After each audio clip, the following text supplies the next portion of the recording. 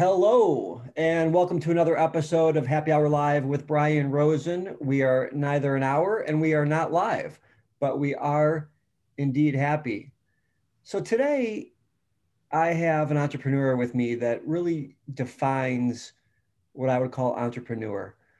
Seth Benheim from Infused Spirits and a whole host of other things is with us today for a chat about the whiskey business, the spirits business, entrepreneurship, and his own podcast, which I know is very well received and very well regarded. Seth, thanks for being on the show. Thank you for having me, Brian. It's good to chat. So I gave you a huge build-up.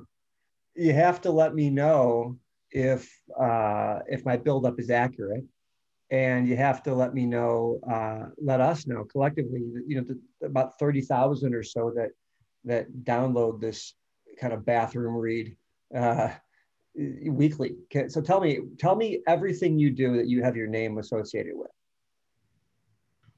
You covered the gamut correctly. So that's where I'm at now. I am the CEO and founder of Infused Spirits, which also owns Broken Barrel Whiskey Co. And we have our small space down here in downtown Los Angeles, which is the Infusery. And then I am the co-host and one of the founders of the Cartel Hour podcast, which is now a subsidiary of CaskCartel.com, which is an e-commerce spirits platform. And yeah, currently that's what I'm working on. And it's a good amount. So that's a lot. And when you say you're now a subsidiary of, was there a transaction there? Did you get swept into something? Tell me how that played out. My partner and I started a podcast and did about 9 or 10 episodes, and then took it to Cask Cartel, reskinned it, rebranded it, the whole deal, and became the sort of entertainment side of that e-commerce website. So it originally started as our own thing. We just wanted to drink spirits, talk to people about spirits, and we had booked a celebrity, and that kind of caught some attention, and we took it out to a few people and ended up partnering up with Cask Cartel, which at the time was a relatively new website, but I think they're now in their third year of business. We are in our second year of podcasting with them, and it's been fun. I mean, we love it. As you know, you're podcasting right now. I'm sure you've enjoyed it so far. It's a great experience. Well, I don't think you do these things if you don't enjoy them, but what's interesting about it is that very few people, and I'm talking about suppliers in general, very few people understand that selling anything is part selling and part Barnum and Bailey, right? It's part Ringling Brothers, it's part entertainment, it's part education. You obviously caught that at an early age. And do you think that the sale begets the podcast, or the podcast begets the sale? What comes first?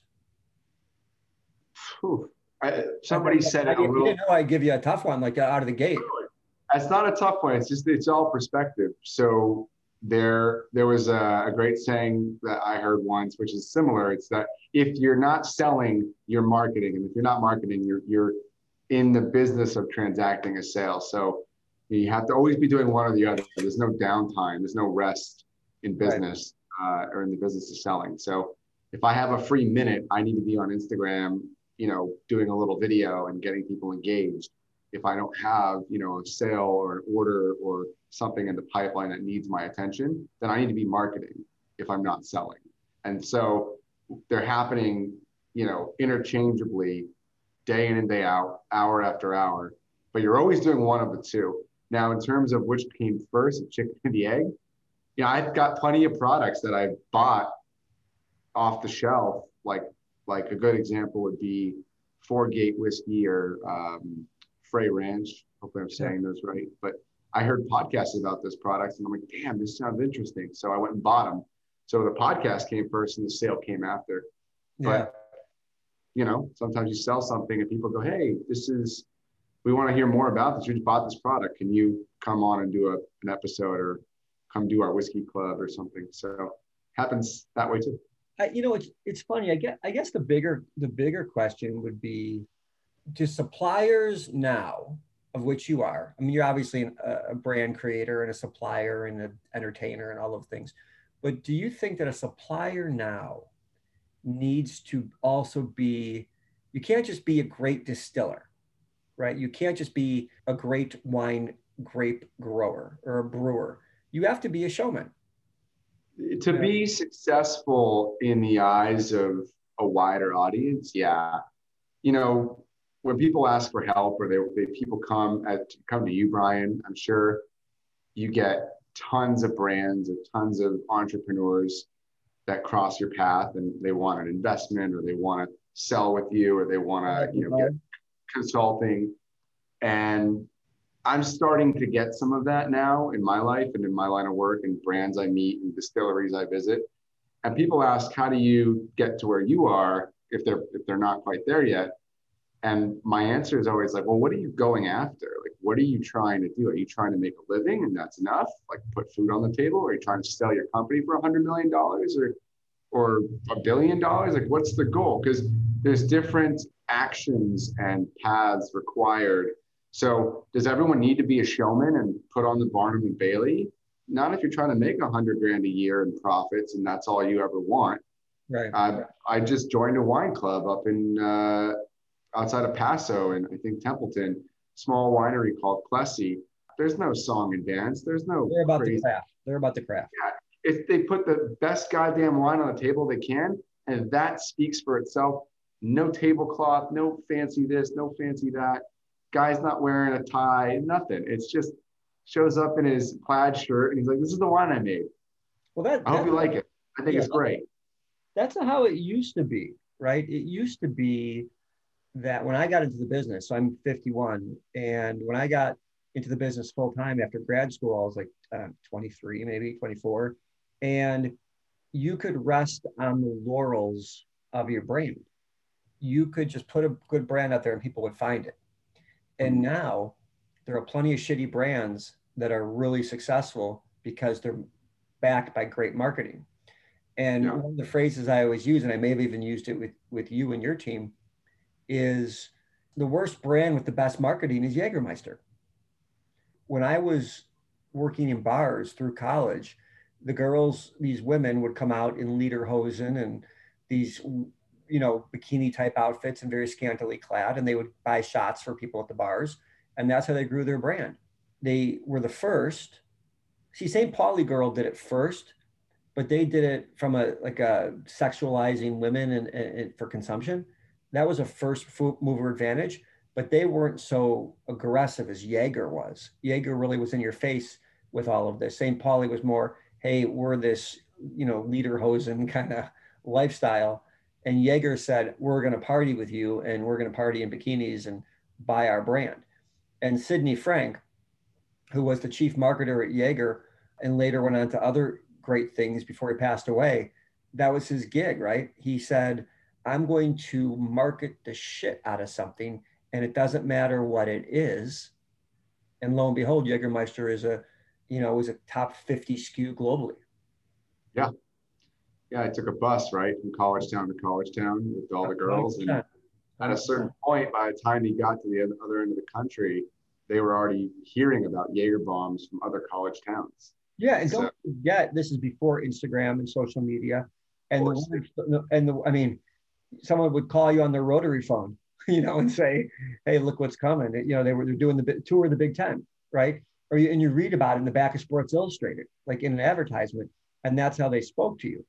So when I look at like your videos you put on YouTube and the videos you have on Instagram of breaking the barrels and all that, talk about that a little bit, because what you're really doing is you're tapping into this a little bit of the same thing. You really have a lot of sizzle to create smoke. Yeah, the barrel breaking kind of just made sense, and we thought it would be really fun to get axes and hammers and smash barrels. Share what it is first, so people that don't know about it, tell us what it is first. Yeah. So the real lead brand for us right now has kind of been breaking out as our, pun intended, is our Broken Barrel whiskey. And we literally take broken barrel stakes and put the wood in the whiskey rather than just the whiskey in the wood. So we age whiskey traditionally in barrels and then vat it or tank it. And then we throw the broken barrel save, some 3 different kinds of casks, and throw that into the tank and let that kind of give it a second finish or second aging, and just kind of stir it around, agitate it, and then filter it so it's how many particles. And then we put out these triple cask finished whiskeys, and we call that our oak bill because there's ratios keep to of the different kinds of casks, just like there's a ratio of grains in a mash bill, so different kinds of grains. So we thought that was pretty creative. We don't really know of anyone else that's doing that, or at least transparent enough to put that on the bottle. So every bottle has the oak bill and the mash bill spelled out percentage-wise, grain, all that. But then the marketing aspect that we're kind of talking about here is the element of when you get on YouTube, or you get on Instagram, you see me and someone else, or, you know, we've done it several times now, where we actually lift up sledgehammers and crash them down over barrels and smash them up. And the reality is, I think to your point, Brian, is that the quickest or most efficient way to break a barrel down? Probably not. I mean, you use a hoop driver and a hammer, you can just kind of tap the rings off relatively easily, especially if the barrel's a little drier. You just pop the rings right off and the whole thing kind of falls apart like a blooming onion. So it's not that hard to take a barrel apart, but that's show. That's all show. Of course. And it's funny, it's so you get all these views, you drive brand awareness, and it's no different in my eyes than, you know, kind of in the early days of YouTube and marketing, these people that did unboxing videos, right? I do those. Yeah, well, okay, the people and you who, you know, you do these unboxing videos and you get views. People really get excited about watching someone else open something else. And it's no different to me. You can rip a box open and take out the contents, or you can thoughtfully and artfully unbox it, unwrap it, and that becomes a video. You can take apart a barrel very easily by removing the 2 rings, and the wood falls apart generally. Or you can smash it and you can have a whole different experience. And it's funny. Yeah. It's funny because, you know, there's a phrase in marketing, guerrilla marketing, right? And where there was a time when you would have to hire a firm to get in front of people. And now all you need is your phone, truly. Your phone and a cool idea, and people will find you. And maybe you need to push it or to bolster the post, to boost the post. But at the end of the day, it lets everyone be Sidney Frank, right? It lets everyone take their share of mind and create something from it. So kudos to you for that. And I guess, how has that translated to sales? And I don't care about dollars, but just, is it helped, hurt, what have you? It's the most effective for your dollar. And you can take your dollar the furthest with Instagram and those things without question. I mean, you pay a magazine company to put an ad on a page, and really they'll tell you how many points of distribution the magazine has, how many viewers it gets on average, et cetera. But there's no real tracking on it. It's not like a Facebook ad. It's a billboard. It's a billboard. You don't know what you're getting. You have, you know, very loose, and then you also can't come back and track conversions and see how many people physically saw a magazine ad and then beeline for a liquor store and bought a bottle or 10 or 100. That you've no idea. You'll never know if it was effective or not, really, unless you do, these kind of intricate things where you put a QR code in there and then that links to the internet. But then you're right back to where I'm starting at, which is getting someone on your website to begin with. There was, people wonder sometimes. There's a phrase in marketing and advertising called, well, it's in finance too, and it's in contracts, but in this case, it's called clawback, right? Or call to action, clawback, what have you. How do you get the people to see your ad, to see your post, and then get them to have an action plan from it, right? Is it clicking right? Is it clicking right to Reserve Bar or Drizzly? Is it going to a website of a retailer that's geographically based to where your IP address is? Those things. Yeah. And again, so when we look at suppliers in general, of which you are, it is not just enough anymore to make something, because you really are a marketer, a financier, a artist. You have to be a logistics guy, right? A supply chain manager. And HR, you're sweating. Yeah, HR. I mean, it's a lot of, legal. and yeah, all of it. And oftentimes, you do it with no reward forever. You know, for months and months and months. It's fine. We get calls all the time at BevStrat and InvestBev. We get calls all the time from people who are like, um, I'm going to create this brand and I expect my first year sales to be 25,000 cases. You can chuckle with me. And I think I understand the market because we make a better vodka. So if you can dissect it, yeah, sure you do. You make a better flavorless, odorless product. Um, and at BevStrat, look, we're here to support, and you know some of the, we know a lot of the same circles. The reality is you can't just be a guy who gives a distillery in Des Moines, Iowa, $50,000 for a container full of vodka and call it your own. Yeah. Right? Call it Seth's Reserve, Brian's Reserve. It is, you really have to be all of these things and you have to do them all at once. And oftentimes you will put out 50, 60, $100,000 US and you won't recoup it for years, if at all. So, yeah. I mean, yeah, of course, but people, you know, I'm going out to dinner tonight. I don't know if you are. I'll go out to dinner tonight. I will look on the back bar of every restaurant I go to always. And people forget that a back bar that has 500 bottles, the bar really only sells 50 of them or pours 50 of them. Unless I walk in, then I'm asking for stuff that I get, bartenders hate me. Yeah, but you can't be in every bar in America at every minute. No, luckily, if I don't walk into your bar, you're probably better off because I'm going to ask for something covered in dust that's downstairs, and I make people get off their ass to find something that 100%. If it's on the menu, I'm going to ask for it. So. Yeah, but it's if you make a vodka, you make a whiskey, right? There's 3 or 4 classic drinks that people drink, the general public. Then you've got weirdos like you who will come in and say, I want to create this for me, make me something I've never had before. This is on your menu, hidden behind 5 pages. Let's make it tonight. And that's cool, right? I'm not that guy. I'm the Bombay Sapphire and Tonic guy. I can have any spirit I want on earth, and I drink the same brand and nothing about it except that it's consistent for me. If you see the video version of this on YouTube, you'll see that behind Seth is, I'm guessing, 300 or 400 bottles of different things. And I'm also guessing that Seth has tasted, made drinks with 100% of them. Yeah, they're all open. Yeah, well, yeah. For the YouTube version, you can glance at that too. So. Yeah, that's so impressive. We built those ourselves too. Yeah.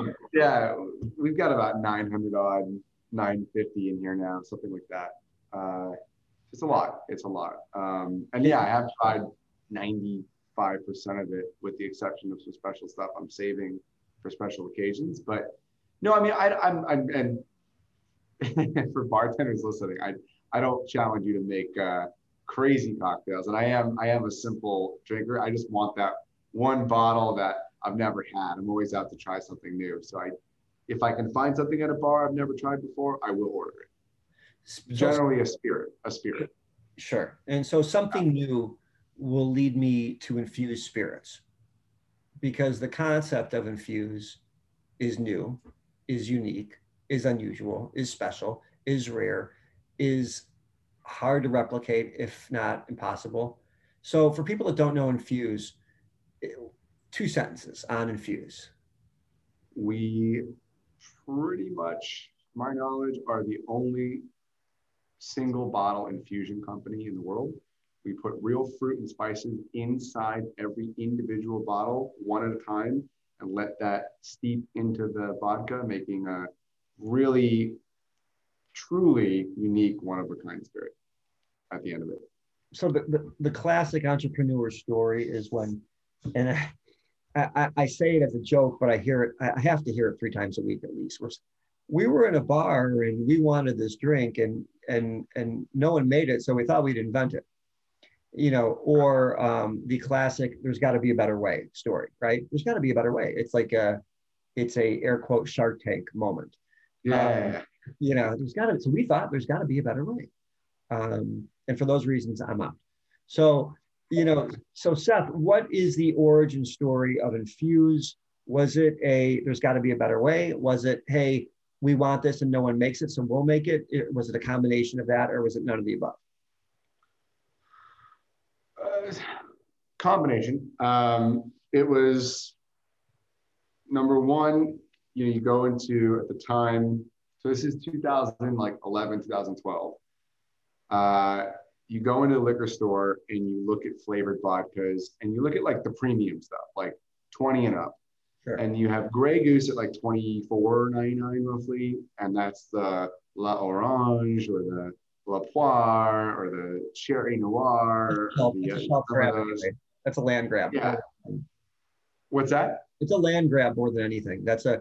I think most flavors of vodkas are, and I would be lying if I said that we don't have 5 different SKUs of vodka, not because each one of them isn't individually phenomenal, and in our opinion, one of the greatest expressions of those flavors on the shelf, be it peach, be it lemon, be it grapefruit vodkas. But you go and you look at these flavor vodka expressions of Grey Goose, and they're $24.99. And at the time you're kind of going, okay, it's Tito's is really starting to come into its own. And this is like 9 years ago. And you have Grey Goose, and then you have like some newcomers, like at the time they were relatively new, like Hangar One. And you look at the price difference on Hangar One, which was $36.99 back then. I mean, now today it's come down substantially, but different story. So you have a $12 or 50% more than the Grey Goose for the Hangar One. And it's made in California and it's all natural. And you look at really what it boils down to, it says infused with lemons or oranges or whatever the flavor was. And I'm looking at it and I'm like, just because you put the word infused, I'm supposed to trust that this is, one and a half times better than Grey Goose, the #1 vodka, like period, that I've been told, or at least marketing has told me.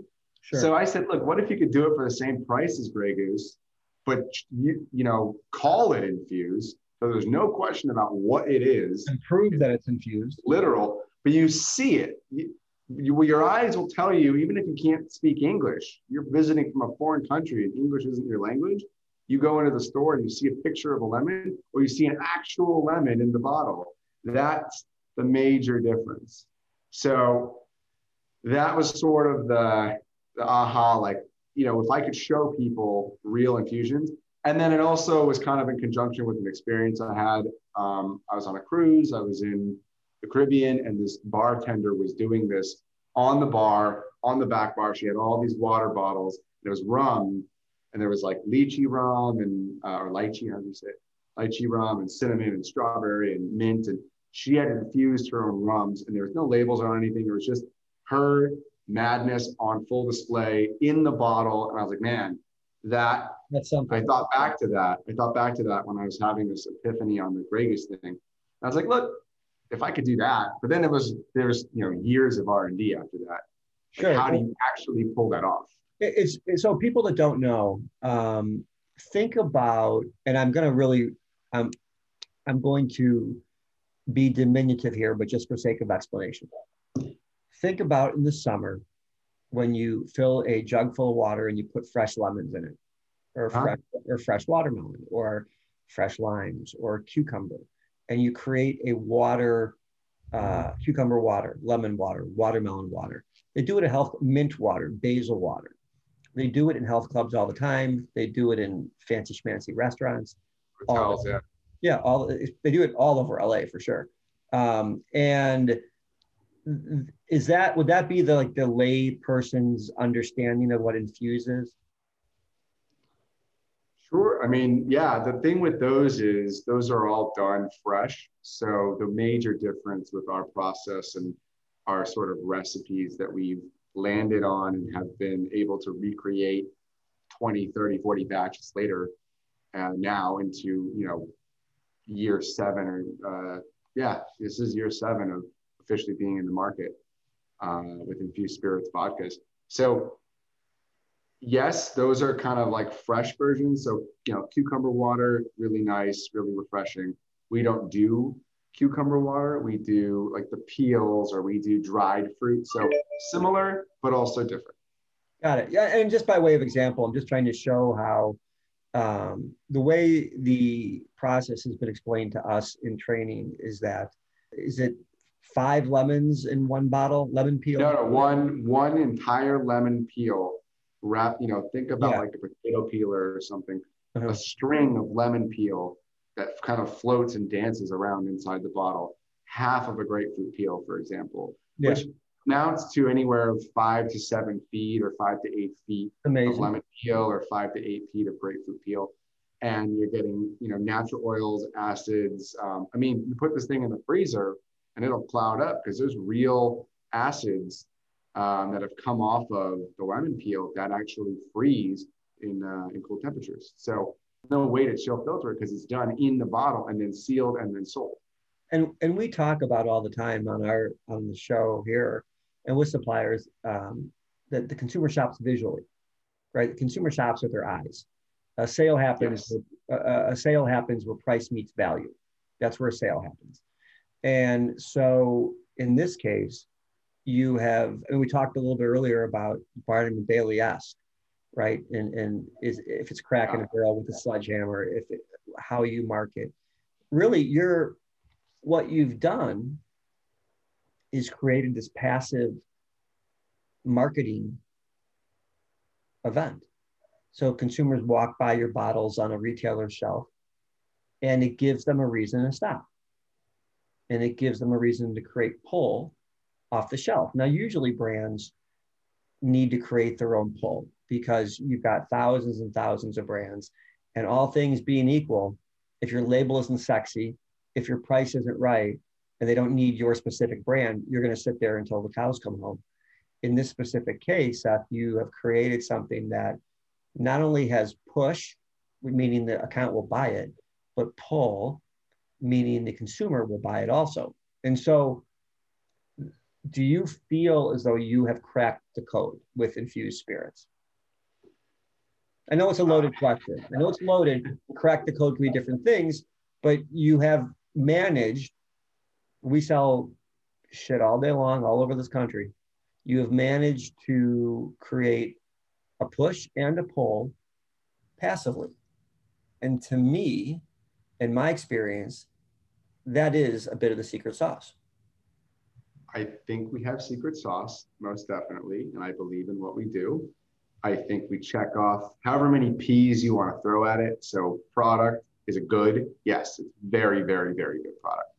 Packaging, do we have the best packaging in the world? We have great packaging.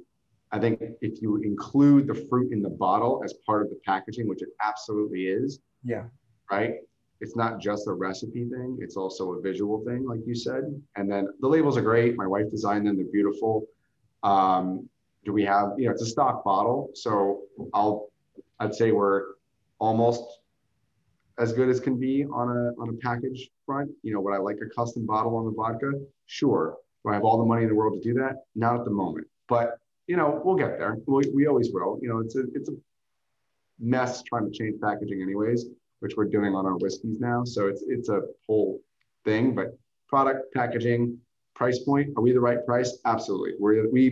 That's probably one of our best things. We know pricing very, very well.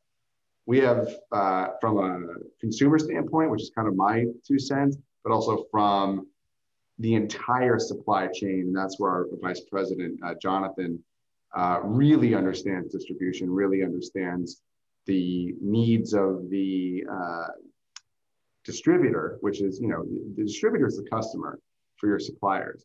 You have to get right with the distributor before you can get right with the consumer. Otherwise, there's a disconnect. I mean, it's really hard. You're going to have a much harder time. It's not impossible, but there are challenges involved in going direct, selling out, there are limitations to selling out of your own distillery in your hometown, or limitations to doing a direct to consumer or direct to retail strategy versus actually knowing how to manage and run your distributor and have programming and trainings. Like today and yesterday, our team was out and about with our California distributor, training 50 people, oohs, ahs all across the room. These people are going out into the world, and each one of those 50 people is going to see 10 accounts. And if you connected with even just 5 of those, you're going to get 50 accounts that are going to get presented in Fuse or Broken Barrel or your brand if you have a good rapport and the right distributor and all that stuff. So pricing and then people, obviously kind of blending in there at the end, but you have to have the right people selling it. You have to have the right people making it. You have to have the right kind of passion. That's maybe another P. However many Ps you want to, we check the boxes. And that's what I'll say we've done in terms of, have we cracked the code? I don't know. I mean, we're not, no one's offered us $1 billion for the company yet. So maybe not, but have we checked all the boxes? Absolutely. I think so. Yeah, look, at the end of the day, if you don't have to master the push and pull of sales, but you have to at least know that it exists. You can't turn it, well, yeah, of course, but you and I have both met suppliers who are just resting on the craft. And at the end of the day, like how we started this thing, it's so much more. What do you think your biggest mistake was? So so let's take a step back. You're successful. You have brands. You've got this space in LA, tasting room, event space, all of it, right? The infusory. Yeah. Right. And you've got a multitude of brands. You're developing brands. You've got a team around you. That's today. What would today's Seth tell 10 years ago Seth about what he's learned? Today's Seth would tell 10 years ago, well, 10 years ago I wasn't doing it, so 8 years ago. Hire the right people on the first, if you can, and that's, even though you know that inherently, oh, I should hire the right people versus say, I don't know, the wrong people.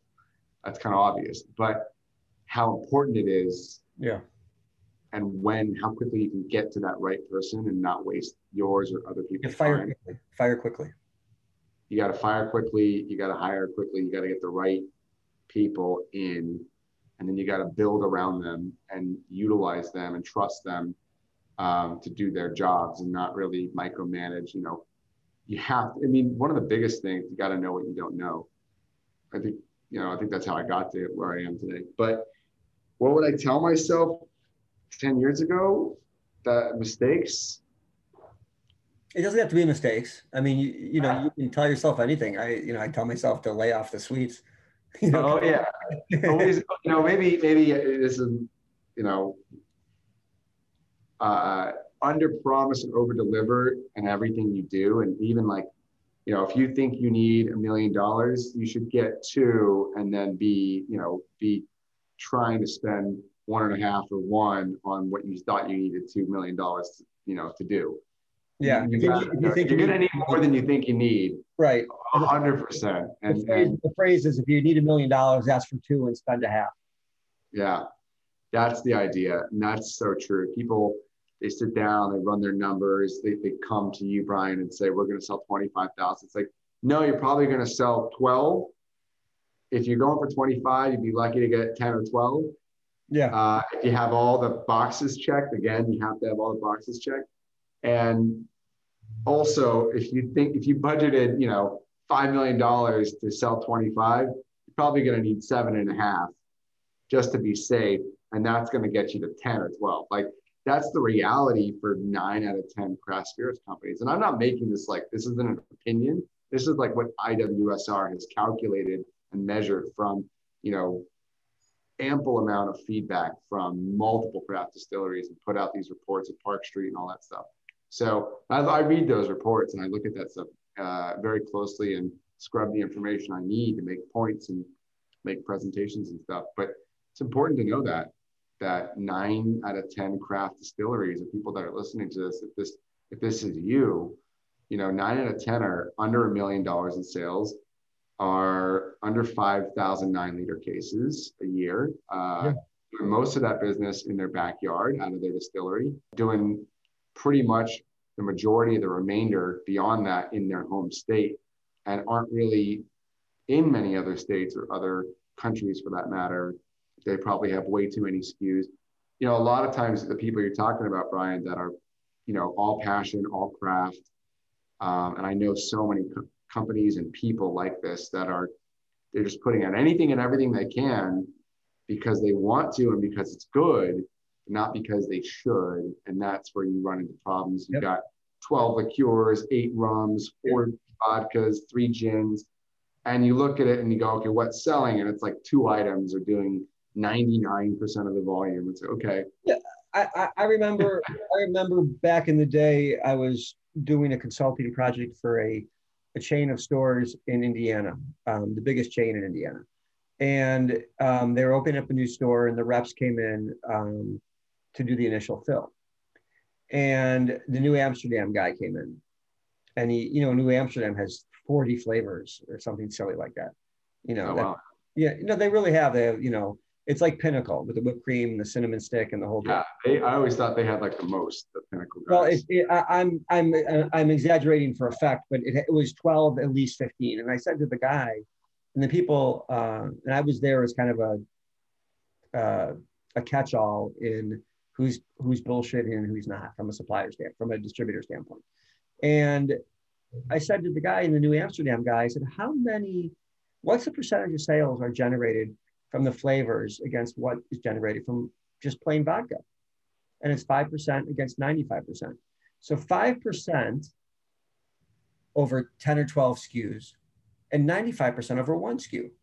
So the question then becomes, store owner, why are you buying 12 things that are going to sell 5 out of every 100 times someone buys something? And so that's the land grab conversation we had earlier, right? To your point, what we always like to tell suppliers when they're thinking about getting in the business. So I guess they're not suppliers yet; they're brand entrepreneurs, right? They're trying to be in the. That's my. Don't steal that from me, please. I will. The brand entrepreneur, and I say the following sentence, and everyone gets a lot of head nods, and they go turn around and do exactly what they were going to do, which is if you make a product for yourself, you're going to have an audience of 1. If you make a product for everyone, you'll have everyone as an audience. And I lower my voice for effect, but the reality is that you are doing it the right way. And we like to showcase suppliers who say, look, this is legitimately a better mousetrap. You can see the fruit in the case of infused. You can see the fruit. We can document, we can prove to you that there is 1 full lemon here. There's 1/2 pineapple here. There's this, there's that, grapefruit, whatever it is. We can show you this. And not only can we talk to you about it, you can see it. You can see it in the bottle. And you can taste it too.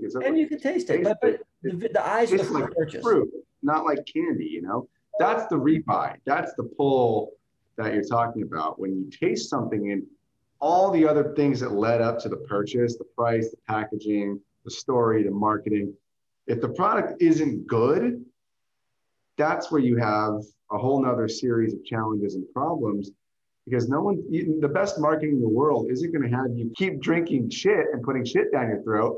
Just because Mila Kunis is drinking, this whiskey or that, I forget which one she represents. Maybe it is good whiskey. No, but if it wasn't good whiskey, let's say she was marketing a brand that was terrible whiskey, but she's super, engaging. Beam. She's super engaging. Yeah. Well, let's say she's repping Beam White Label, which obviously is not like the best product they've got. You're not going to keep buying it just because it's Devil's Cut. I think it's Devil's Cut. Devil's Cut. I don't think I've had that one. But anyways, the point being that marketing will get that first purchase for sure. But if the product doesn't taste good, it tastes like shit, you're not going to keep buying it just because you saw a good ad one time. And I don't see the value in, again, it's, people do a lot of these things and they look in the mirror for advice, but they don't look outside the mirror for advice. And I don't, celebrity, anything. I mean, there's a whole bunch of brushback right now on Kendall Jenner, you know, on the 808. Yeah, 818. That's my zip code. Yeah, well, there you go. And look, it's still going to do, it'll be like the Rock's tequila, right? It's still going to do big numbers. I don't agree. It will be a top selling tequila for some period. Yes, it will be. But I think The Rock has a few intricate differentiations in what he has done that far exceed anything any of the other brands, celebrity brands, have ever done. I think he is a unique case even in celebrity spirits, he's a unique case. And I could go on about that, and we could talk about that maybe on another episode or something. But I have a whole theory of opinions on how brilliant what he did was. But back to your point about making something for everyone versus yourself, I think it's a great example because I pretty much stopped drinking vodka 5 years ago. Mm-hmm. I haven't ordered a vodka or bought a new vodka from my or many other brands other than stuff that's been sent or given to me in over 5 years. And the only vodka I really drink is our stuff to taste it for quality control and make sure it still tastes like how I want it and remember it needing to taste from trying every batch from 1 to 40 of all the different flavors. And honestly, the mango habanero, I make the other guys drink because it's too spicy for me. I have heartburn. I can't deal with it. But that's a great example of something for someone else. I think there are swaths of people that love mango habanero. They want it spicy. It's not even spicy enough. I can't drink it. I don't like it. It's too spicy. I get it. I get why people like it, but I don't like it. But that's not for me. With whiskey, I would say it's like 4 for them and then 1 for me. So I'll come out with one thing for myself every year, and and those batches will get smaller and smaller and smaller because you asked what was the biggest mistake I made, and it was launching 3,300 cases of various whiskeys. Cool stuff. I mean, still by all accounts, cool stuff. Amontillado finished blended whiskey, a Mizunara blended whiskey, an Islay Scotch blended finished blended whiskey. It was really, really neat stuff that we were putting out, but it was too much of it. It was too many at one time. And it went to these distributors and it sat there for way too long. Yeah. Not because it wasn't good or wasn't marketed well, but just because it was too much and too many at a time that wasn't even, it was coming out in Q4. It was too much. It was all the boxes were unchecked of how to do a brand new, exciting, crazy, interesting project right. Should have been 90% less of the product, and it should have been a different time of year, and it should have been one, and then see how it goes, and the next one, see how it goes, and the next one. And there was no need to rush it all out. That's why life is a long journey. Yeah. Yeah. So learning lesson. Yeah, for sure. Look, people that I talked to a supplier today that sent over 2 containers of Romanian red wine to Western carriers in New Jersey, 2 containers. And I said, is there a 3,200 case demand that I'm not seeing in New York City for Romanian blend? And, it's, if you look in the mirror, the one guy telling you the truth will lie to you. It's human nature. You tell yourself what you want to hear. If you go to external people and you ask the same questions, you'll get good feedback. It may not feel good, but you will get the feedback that is based in your audience.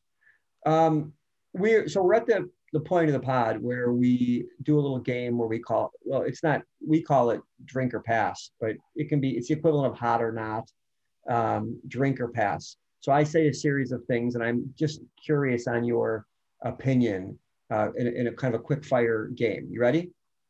Sure. Do I say drink or pass? Those are my answers. Hot or not. You can say sucks, whatever you want, or great. But the concept is of drink or pass. Okay. Non-alc whiskey. Pass. Oh, pass. Tried it. Terrible. Tried a couple. Artificial aging of whiskey. Drink if it tastes good, pass if it doesn't. I mean, Well, but as a concept, as a concept, pass.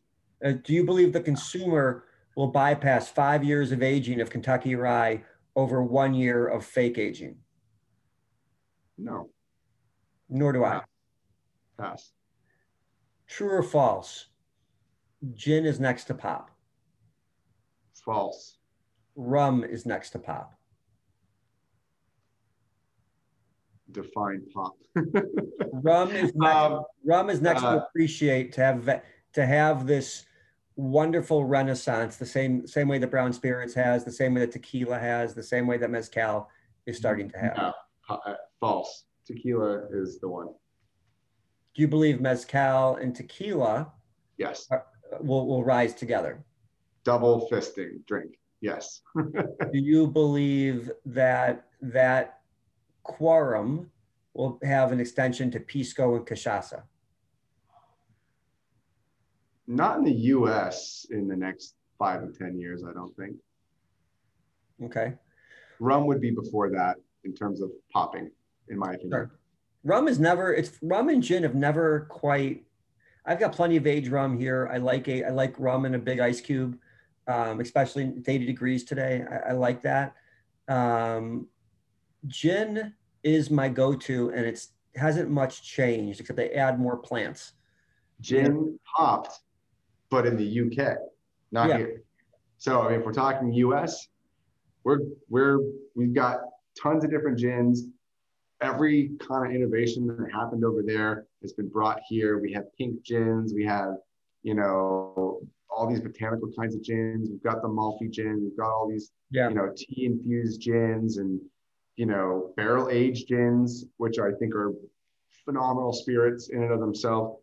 But it just never, did it pop? I don't believe so. Is it up? I'm sure all spirits, I believe, are pretty much doing better than before. If you look at on like the grand scale, you zoom out a little bit, spirits are doing fine.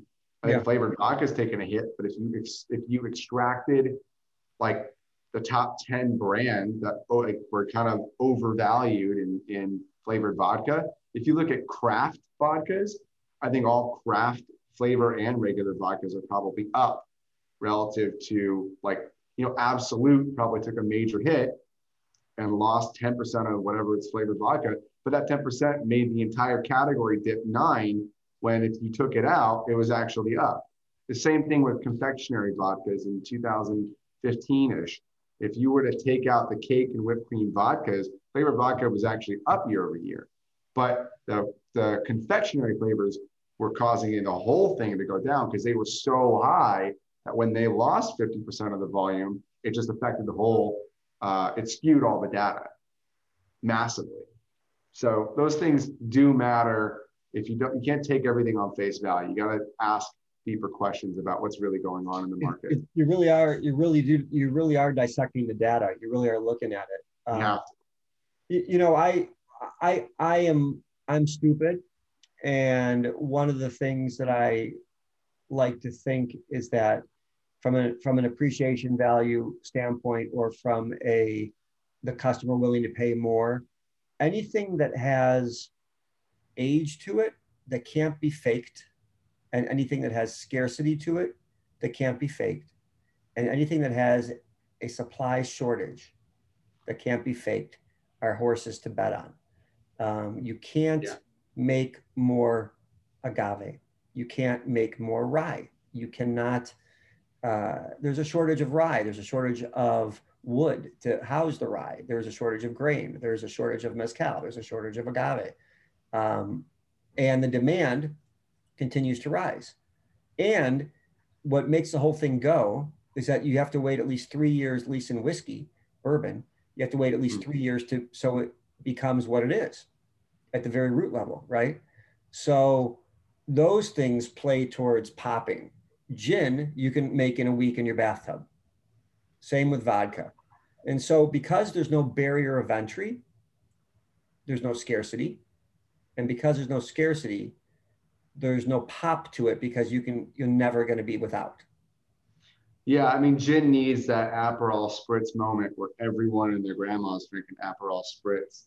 and then Aperol sales go, you know, ape shit for like past 2 or 3 summers, you know, maybe prior to COVID. Everyone was celebrating life and getting out and having, you know, Aperol spritzes. It was a huge, I think it was 2018 or 2019. It was like some celebrity somewhere, I'm sure, went to Italy and started drinking Aperol spritzes, Jay-Z on the boat. Instagramming it. Yeah. They're on the But the boat. reality, but again, it's Aperol Spritz is not a daily drinker, and it's a subset of a spirit category. So it's not. Oh, of course. But it's not. My point is, Aperol is not scarce at all. You can get as much Aperol or substitute it out and make a similar cocktail with a different, you know, liqueur. But ultimately, it's not scarce. Yet it can have the virality to go out of control. And I think gin, if some drink came out that swept the nation that involved gin, that could cause it to quote unquote pop. Again, you know, but right now, gin is already being consumed. 65% of it's consumed in gin and tonics. Yeah, well, so that drink already exists, and that's where the gin's already going. So the pop, you know, the pop is what you're seeing in gin sales. And if that doesn't feel or seem like a pop, then it's kind of maybe hit that height until someone does something else with it. Right. I mean, the number one drink for gin is already the number one drink for gin. Right. Yeah. Yeah. So I get it. And it's the easiest drink to make. You can make it with 2 ingredients, so it's easy. I'm going to make it in about 10 minutes. There you go. You know, you're at 2:30 there. I'm bumping up on 5 o'clock here, and it's Friday, and it's the summer. Thank you so much for being on.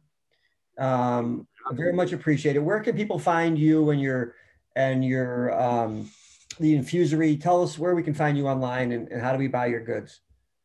Easiest thing always is just Google infused spirits vodka or Broken Barrel whiskey. And if you live in one of 33 non-control states, you can find our stuff online and get it delivered, which is always easier than driving around looking for it. We have a store finder on infusedspirits.com. Punch in your zip code, find a store near you. If you live near a Total Wine, we're in 99% of them.